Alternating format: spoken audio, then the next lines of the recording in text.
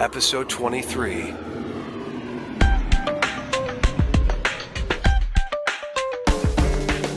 Hi, I'm Stephanie Cicerelli, your host for Vox Talk. We just got back from the Voice Conference in Las Vegas, Nevada. Today's show features Julie Williams and Adam Fox with some feedback on Voice 2007 from Kara Edwards. After a week's absence, let's get this show on the road.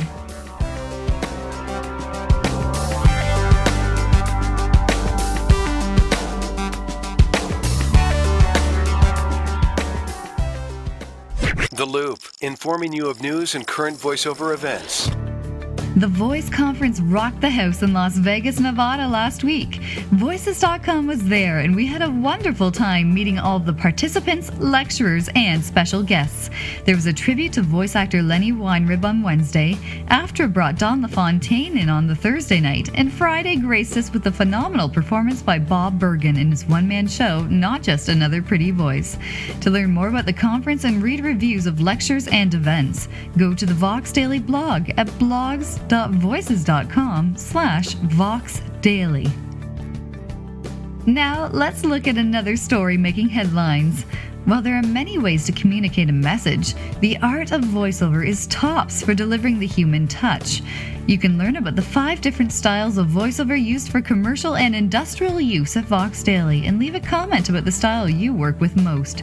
To comment or read the full article, check out the show notes on the Vox Talk blog at blogs.voices.com/voxtalk.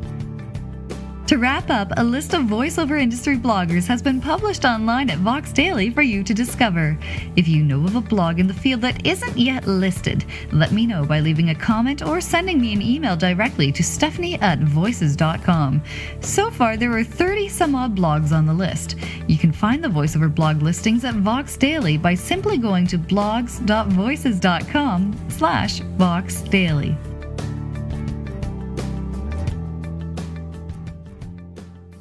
The Biz, helping you grow your voiceover business.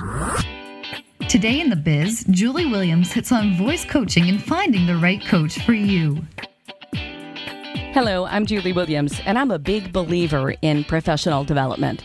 No matter how much experience we have, we can always learn from each other. So I still take workshops, even though I've been at this for 30 years, and I teach workshops. But we need to be sure that the people we're learning from are professional voice talent. There are a lot of people teaching because they can't make a living working. And if you're new to the business, you're one of the ones they're preying on. I remember one student who I coached and produced a demo for a number of years ago in San Antonio. He had no experience at all. The first time he opened his mouth, I thought, oh my, this is going to be hopeless. But then when I gave him just a little bit of direction, I was amazed with what he did. It was as if he had years of experience. He started attending a local acting school, and within a month, he was teaching their voiceover class. Now, he was good, don't get me wrong, once he got good direction, but he had no experience in voiceover whatsoever. That's not the person you want to learn from. How can he teach you anything about the business if he hasn't worked in it? So how do you know? Well, you have to do some research. There are a number of things that you can do. First of all, if the talent is very reputable and you hear about them all the time, it's a pretty safe bet that they're probably okay. You can go to their website, see what they've done lately, listen to their demos. If you think they're just mediocre, then don't learn from them. Find someone who you think is great. Ask around about them. Ask for references of former students. If they're teaching an audiobook class, go to audible.com and search under their name. Then you can see what audiobooks they voiced. If nothing comes up, or if the only books they voiced are books that they wrote, take that as a cue that they may know how to self-publish, but no one has hired them to voice a book, so how can they teach you how? What do they know about the industry if they've never worked in it? Call local talent agencies or talent agents in the area that you're going to be going to if you're going out of town, and find out who they recommend. Ask the instructor about their guarantee. Nobody can guarantee you work. If they do that, run. But they can guarantee that you'll be satisfied or you get your money back. If you're going to travel to another city for a workshop, ask talent in that area about the coach. Although that doesn't always work. That one could come back and bite me. I live in the Sacramento area, and most of my work isn't local. And my June Lake Tahoe workshop is the first time that I'm going to be teaching in this area. So a local talent may not know me, and that's okay. In this business where we work in our home studios so much, not everybody knows each other. But if they do know the coach and they have horror stories to tell, watch out. By the way, if you want to find out about my workshop with Pat Fraley, June 23rd and 24th in Lake Tahoe, email julie@voice-overs.com or go to www.voice-overs.com and sign up for the free voiceover e-zine, which is called the V-zine. That'll go out later on today or tomorrow for April, and we've only got 5 slots left in the workshop. There's also a recap of the big Voices 2007 Las Vegas seminar coming up in the V-zine this month, thanks to Stephanie Cicerelli, who was there. A recap of Pat Fraley and Hillary Huber's audiobook masterclass, Who's Voicing What, which you can be a part of, and lots of other great information to enhance your voiceover career. And it's free. Just sign up at voiceovers.com, voice-overs.com. As Julie mentioned, check out the April edition of the V-zine at voice-overs.com for more information on the Voice Conference and other goodies. Thank you, Julie. Tech Talk, walking you through the technological landscape. Adam Fox answers some pod mail from listeners to the Vox Talk podcast. Keep your ears on this one, folks. The team of Fox and Oakman are on a roll. One name strikes the hearts of post-production talent everywhere with fear. In my intrepidation, I cannot say the name, but his initials are Adam Fox. There, I said it. I'll deal with the consequences. You just enjoy the show.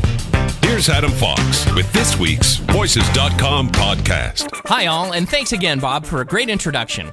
I tell you, if I didn't know better, I'd think that Bob had time on his hands. Definitely not the case. Make sure to drop by Bob's website here at boboakman.voices.com or at his personal website at bobsbus.com. So today I'm going to answer a piece of podcast listener mail. From now on, I'm going to call this Podmail. Podmail. Well, you heard it here first, a new term. So our first piece of Podmail is from Les, who wrote me asking, I'm in the market to buy some new equipment and wondered what your suggestions would be. I'm running Windows XP Home right now. I don't want to spend enormous money, but I don't mind spending money for good equipment. Well, that's a great question. So if you've already committed to an operating platform and you want to get in as cost efficiently as possible, how do you do it? Well, in his case, I would say there's a couple options depending on what level of introduction you want to get in on. You can find at most guitar centers around the country and lots of online professional music stores entry-level systems. When you're talking about the big two, as I like to call them, it's Pro Tools and the Sony Professional Series. They're like that because the professional industry has a tendency to use these two platforms more than anything else, and for compatibility's sake, what most people will gravitate towards. With Pro Tools, you can get in pretty reasonable with one hardware and software solution in a box. You can pick up a nice M-Box system to start with that gives you everything you need for roughly $450 to $500. Now that does have some drawbacks, but for the most part, you're up and running in no time. Downside is that it's not going to be the full-bang Pro Tools suite, but it will give you the basics that you need to get started. With the Sony Professional Series, which is what I use, you can find the hardware-software bundles as well, but they're mostly marketed as a software solution and are compatible with most of the hardware out there, including the Pro Tools interfaces. Sony software is really full-featured for the price, and you can do everything from the simple audio recording to full-blown broadcast video, loop creation and editing, and has a full library of software support, loops, generated media, and the like. It's going to run you a bit more to get started, but again, it depends on what your goals are and what you're willing to put into it to get started. I mean, who wouldn't want to get into a brand new Mac Pro dual monitor setup, Pro Tools HD system, and all the trimmings? Well, me, I'd love that. That'd be fine with me. But it's not always doable. You can spend anywhere between 15 and 20 grand to get set up and compatible with some of the larger studios around the country. So what we do is we find what works for us and we go from there. I hope that gave some guidance to Les and others out there that might have the same question. I've received several emails regarding this kind of subject and wanted to share some of those thoughts with you. We can expand on this topic if you like next week. Just let me know. You can hit me here at adamfox.voices.com or at my website at defiantdigital.com. Well, until next time, keep that viewer mail coming. The pod mail, as we've now dubbed it, is just coming in, and happy to answer any of them that I can get time to answer, and of course throw some of them up here on the podcast. That's a wonderful way to be able to spread it out and give a shout out to those people that are taking the time to go ahead and write us with their questions and comments. So until next time, folks, bye for now. Thank you to both Adam and Bob for working so hard on these segments.